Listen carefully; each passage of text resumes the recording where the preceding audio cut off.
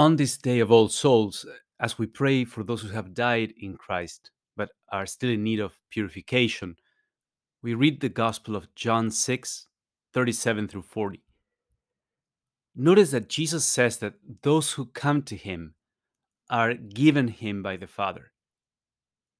Through the power of the Father's grace, they are drawn to Christ, to the Gospel, to the Eucharist, to the community of the church.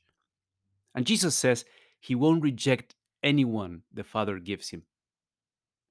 And to those who come to him, Jesus will give them eternal life. This expression in the Gospel of John refers to life in the age to come, but also to a kind of life that begins in this world. It's the life that comes from being in a network of relationships with God and others.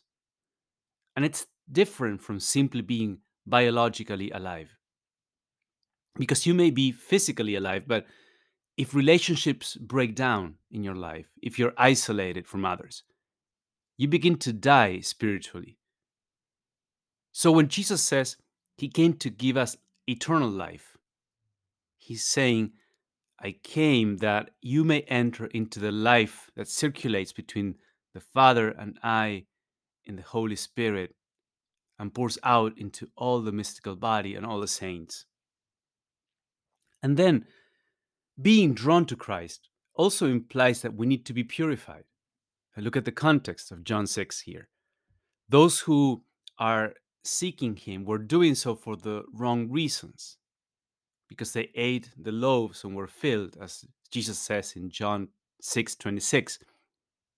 So the Father's grace not only needs to draw them to Christ, but also to purify them from their attachments, their love for things of this world, pleasure, possessions, people's attention, control over things, and so on.